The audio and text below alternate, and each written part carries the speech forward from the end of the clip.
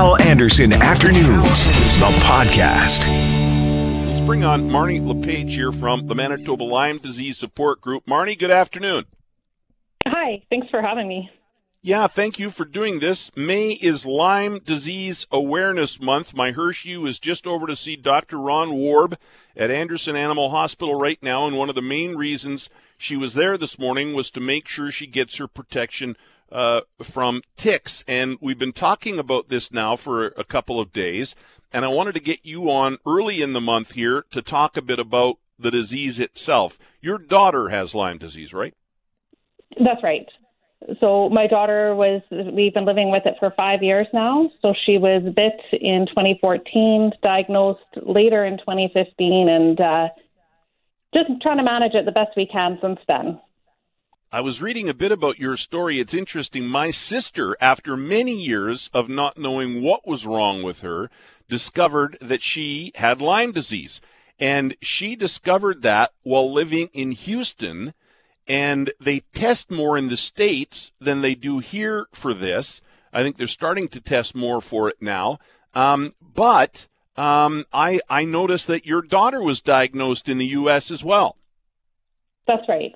Yeah, and the testing here is, all across Canada, it's not great. And out of our support group that we have, most of the people haven't tested positive here in Canada, because it's very finicky. It can only be done at a certain time of the infection, and it's like winning the lottery in a sense and actually getting a positive diagnosis. So quite a few of us use labs in the U.S.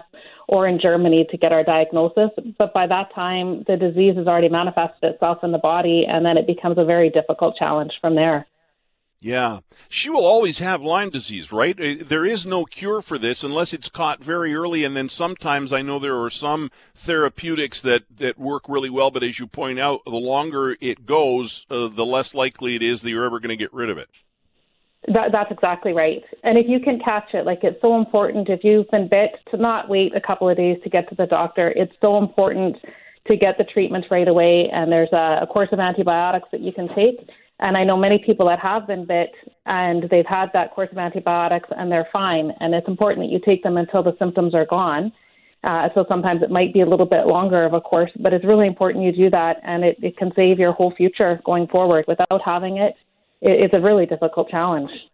And are doctors, general practitioners in Manitoba now doing that? Or is this something that you have to go and see like a homeopath about? No, it's twofold, I guess. Manitoba has been doing better, I think, than the rest of Canada in terms of starting to acknowledge it. The education out there is very hard to get to all the doctors and to be able to update them as to what's going on and what the proper protocols are. So in that sense, we've been working with Manitoba Health on that. They have a letter on their the Manitoba Health website on the Lyme part of it that a person can take to the doctor with them to just be sure that they're getting the proper treatment. Because some doctors, there's so much information, they don't always know all the changes that are going on. And in the past, tick bites weren't such a big deal, but they really are now. So having the information with you when you go, you do have to be your own advocate. It's slowly changing, but it's a process. It's going to take a while, and your future's at stake. So the more educated you are and you've got the information you can take with you, then the better outcomes that can happen. Well, and that's why I wanted to have you on, because I think awareness is so important. I've had conversations because of my sister and her Lyme disease. I've talked to people about their Lyme disease over the years, and I probably know a little more than most people, but awareness is huge. We've got about a minute and a half left here. I want to give that time to you. What message do you want to get out there as this month is Lyme Disease Awareness Month? I think right now it's really important to be aware and doing the tick protection, especially because with COVID, we've been doing a lot more family time, going for the walks that we might not have taken before. But Lyme isn't on the radar necessarily, so you have to make sure you're doing the tick protection. You still have to contact your vet and make sure your dogs are protected. Lots of our members are infected actually from their pets bringing the ticks inside. The tick removal is also really important. So if you do get bit by a tick, do not use Vaseline, do not use dish soap. Or essential oils, you're actually irritating the tick, and it's going to regurgitate the contents of its stomach into you, increasing your risk of infection. And then also, if you are bit and you are having any sort of symptoms, you need to get to the doctor right away. And even with everything going on with COVID, you still need to make sure you're getting there and getting this taken care of. Otherwise, it's a very debilitating autoimmune disease that is very, very difficult to manage your life going forward after being infected with it. Very well said, Marnie. Have you got a website for the support group where people can get more information? Yeah, there's a website, which is manitobalyme.com, and then there's also a Facebook page, Manitoba Lyme and Tick-Borne Illnesses, and that one we occasionally post and just give some updates on that information there. And we have a closed Facebook group. If anybody has Lyme or is living with it and wants to connect with others, they can request to join that group, and then it'll be approved, and then you're in the support group. We just keep it private so people have a safe space in there, but there is that resource as well. And we do have support group meetings for them that they can come down and connect with people as well. Hey, Marnie, I'm right at a time, but people are asking, and it's a good question, what are the symptoms? Quickly, what are some symptoms if they think they've, first of all, if it looks like you've been bitten, but then what are one or two or three symptoms? The symptoms, there is a big arraignment of them, but it can be anything from fatigue, nausea, joint pain, muscle pain, brain fog, anything that just doesn't, you usually feel off, like it's flu-like, but it's different than a flu. It's a different type of fatigue that isn't just associated with being tired. And on the website, and even on the Manitoba Health website, there's a list of symptoms. So Bell's palsy is another one where you have drooping on one side of the face. That's a very common one that's quite directly related to Lyme disease. Marnie, and the bullseye rash, but that doesn't have to be there in order for you to be infected with Lyme. Only a small percentage actually get that rash, but that's for sure a telltale sign that you have Lyme disease. Hey, Marnie, thanks a lot for this. Really appreciate your help, and all the best to you and your daughter. Thank you so much. Marnie LePage, Manitoba Lyme Disease Support Group. May is Lyme Disease Awareness Month.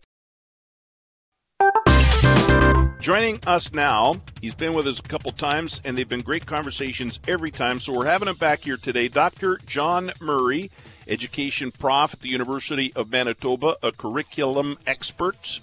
John, good afternoon. Good afternoon there, Hal, to you and to all of your listeners. It's good to be back again.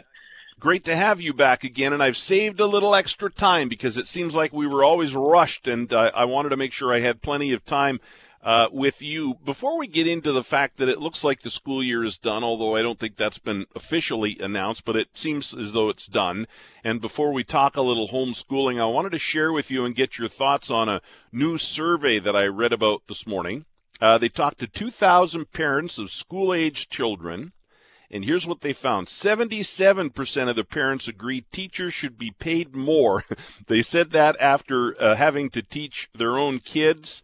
7 out of 10, so 70% admitted that this new assignment, teaching their kids at home, is more challenging than their full-time job. 4 in 5, so 80% have a newfound respect for educators after guiding their own child's learning at home during the lockdown. The stats go on and on. Bottom line here is, I think moms and dads and parents, for the most part, many more than before all this, have a real appreciation for what teachers do.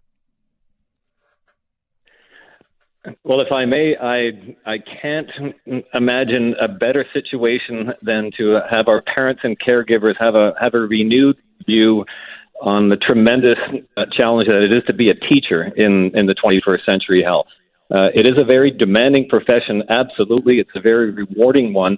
And this has given our parents an opportunity to have somewhat of a shared space with our teachers. And it's one of those professions where you could probably make the argument that for an excellent teacher, you probably can't pay them enough. And for those who are inadequate to the task, we probably should find a manner in which they could be redirected into a new profession. So absolutely, it is a well-remunerated profession, absolutely, but it's deservedly so. There's a great deal that goes into it. And then on the other side of it, John, there's a nationwide study that's being done out of Winnipeg here, talking to teachers right across the country about their stress, how they're dealing with it. Talk to me a little bit about that. The teachers, we know, do a great job. Now they've got new challenges because the parents are doing a lot of it at home now, But these teachers now have new challenges. They have to get their job done from afar. I would imagine that we're in a situation now where there's a very, very real possibility, Hal, that in the wake of COVID-19, there could be an education system, not only in this province, but countrywide and elsewhere. This could be an opportunity for the education system to change permanently. There may not be what once was in terms of education, particularly since so many have seen the manner in which online or e-learning can present both some real positives as well as some efficiencies with respect to learning. But at the same time, there's a great deal of social isolation that has gone on with this time with respect to learning, and that would be something that would be somewhat more disappointing. So given the fact that we still have a pending Commission on Education report that's due to be released and of course delayed because of current circumstances, we may be in a situation, Hal, where some of the recommendations in that report are actually no longer particularly relevant because of how the system has had to react to a crisis like this. And that could actually be very, very exciting and very liberating for a system that at times can seem rather anachronistic and somewhat out of date. Yeah, it might be an opportunity, right? Very much so. Typically what will happen in any situation is where you have a real tension occurring socially. It's oftentimes the manner in which one looks at it. It can either be looked at as a situation of dire circumstances and we simply cannot operate as we used to. The brighter side of that is to imagine and maybe even reimagine an entirely different manner in which we educate our kids. And perhaps that will become something that will be more cooperative across community groups, across our parent groups, and the formal education system proper. So, we'll see what comes of it, see what happens. But I agree. I think from the outside looking in, and I don't have kids, but I've always had incredible respect for teachers, and I've said that many times on my show over the years. Teachers have an incredibly difficult job. They do a fantastic job, and they should be paid more. There's lots of people that should be paid more, but teachers would be pretty high on my list anyhow. Now, all of this said, though, John, some parents have really had a tough time with this. Some have just thrown their hands in the air and wrapped up the school year at home. I guess that's maybe the best way to put it. What would your advice be to them? How do they carry on, even if it's been incredibly difficult? Okay, it's an excellent question. And here my remarks might not be particularly popular in certain circles, but this is probably something that over 25 years as an educator has provided me some opportunity to feel comfortable with. We can probably look at the loss of these 60 days of formal schooling as being a situation that we simply cannot get back. If the Department of Education combined with our provincial health services and so on, if we're in a position where we can't reopen the schools, I don't think that we are going to be in a situation, Hal, where children are going to be left behind with this loss of 60 days of formal schooling. Because unless what a student is learning is very much in a mastery learning model, where there's specific material that is going to be learned, repeated, practiced, and so on, such as serving a volleyball or mentally doing simple arithmetic and so on, most learning is very, very short-term and is generally not carried over from one year to the next. The skills, however, and the experiences that allow those skills to operate are things that can very much go forward. And the message that I might like to leave for the parents who are really struggling, particularly now that we're reaching the warmer months, if they genuinely are experiencing high levels of stress and high levels of concern over having to be in charge of their kids' education, and so here I'm thinking of a household that may have 2 or 3 young kids, and they may have parents who have both lost their employment over the last 6 to 8 weeks because of COVID. What kind of a message do we want to send to them? I think that, practically speaking, virtually all formal structured learning is now suspended until September for kids that are under the age of 12. Now, I'd like to qualify that by suggesting that skills-related learning related to numeracy and literacy and being aware of the world situation, that can continue.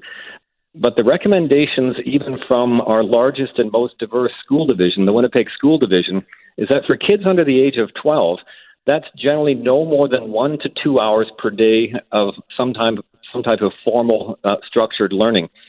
Everything else is very much going to be related to opportunities that are very much family-oriented and community-oriented, and just essentially living from day to day within our family situations. I would never put myself in a position where I would impugn parents for just simply letting go and saying, I just simply can't deal with this anymore. I need a new model. And their kids are not going to be left behind. We'll have mechanisms by which we can recover certain of these situations as we go into the fall. I think it's really all about knitting that family together as best as possible, making the connections with our teachers as might need to be. But if they really need to let go, I don't think a lot is going to be lost if there is something of real value that's going to be replacing that time. And I have a couple of thoughts on that down the road, too. Well, give them to us right now. I think this is stuff that we've talked about before, but this is really good advice how you can continue to help your child learn and grow just by involving them in things that may not seem like teaching opportunities, but they are. So go ahead, John. Yes, and in essence, once we extract ourselves from what could be described as curriculum-based learning experiences, it's really all about good and authentic parenting. So if we have a situation, Hal, where there's really only an obligation for kids to engage about 1 to 2 hours a day with something that might be formally related to the curriculum, that actually opens up, of course, the rest of the day to be interacting as if we were in a situation of a summer recess. So what I might suggest, just for the year 2020, is that our parents are really in a situation where instead of having a 2-month recess in the summertime, we're now essentially looking at a 4-month recess. And I don't think that qualitatively speaking, and in terms of experiences with one's kids and a family, should be really any different during May and June as they might be in July and August. So that makes things such as doing crafts over the table, examining opportunities for activities outside, exploring, if not re-exploring, the playgrounds, for example, that have just been reopened.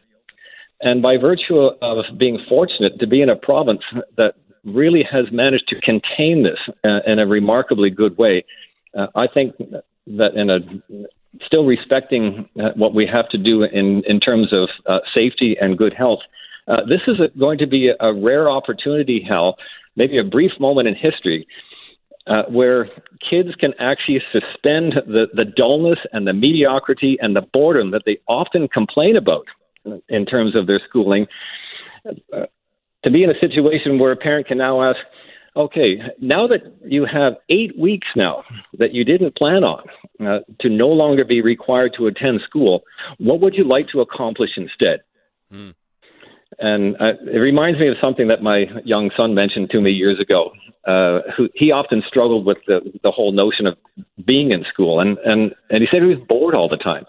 And so I asked him, well, what do you mean by being bored? And he said, well, I don't get to do what I want to do. And I've never forgotten that. And so this is the opportunity for kids to free themselves from some of those things that they might not have liked about formal schooling and have an opportunity to accomplish something outside of that.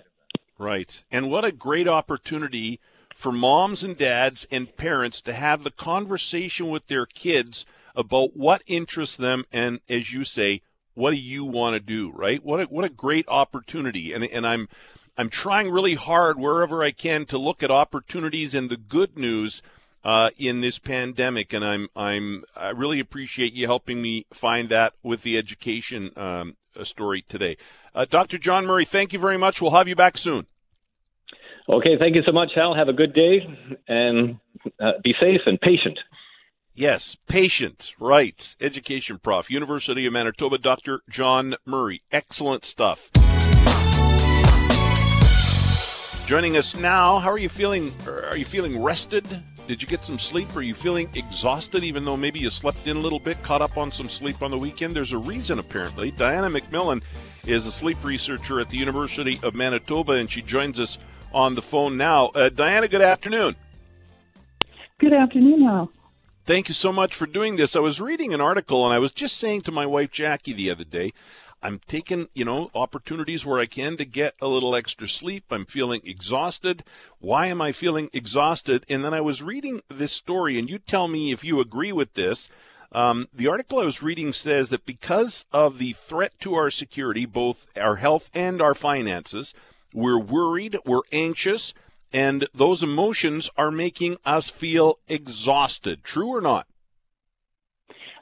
That is true, actually. What we do know is that when we're highly anxious or feeling fearful, it's like we're on high alert always. And that's a really exhausting thing to be so vigilant for so long.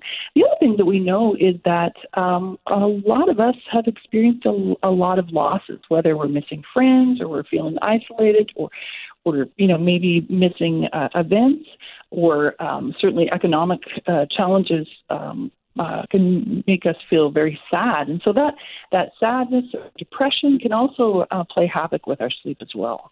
It's interesting that you said loss, because the article goes on to talk about the fact that many of us are going through some of the 7 stages of grief: shock, denial, anger, depression, understanding, acceptance, moving on. So yeah, we've lost things, haven't we? We have, although I would maybe be a little cautious about using, and that's Kubler-Ross's theory, and I know the article that you're talking about. I'd be a little bit cautious to think that we can really put this experience and our reactions to this pandemic exactly on the curve, perhaps as that author has stated. I think it's an interesting way of looking at it, but I'd be pretty cautious. We're dealing with many different things, and I think the other thing is to remember is that while perhaps we're not all in the same boat, we're in the same storm, meaning that each of us experience this a bit differently. And some people, are not having as many challenges as other people. And so each of us is going to be in a bit of a different place as we go through this. Sure, because we all experience different types of sleep, different quality of sleep, right? I mean, the first thing I say to my wife every morning is how did you sleep? Because she struggles. She's a bit of an insomniac. I can sleep anywhere, anytime. It goes way back to my rock radio days when I knew I had my life was way too busy. I knew I had 20 minutes to catch a nap, and I could do it. But even I find lately I'm struggling to get to sleep and sometimes don't feel like getting up. So talk about that a bit, and how can we address some of these issues with our sleep right now during this pandemic?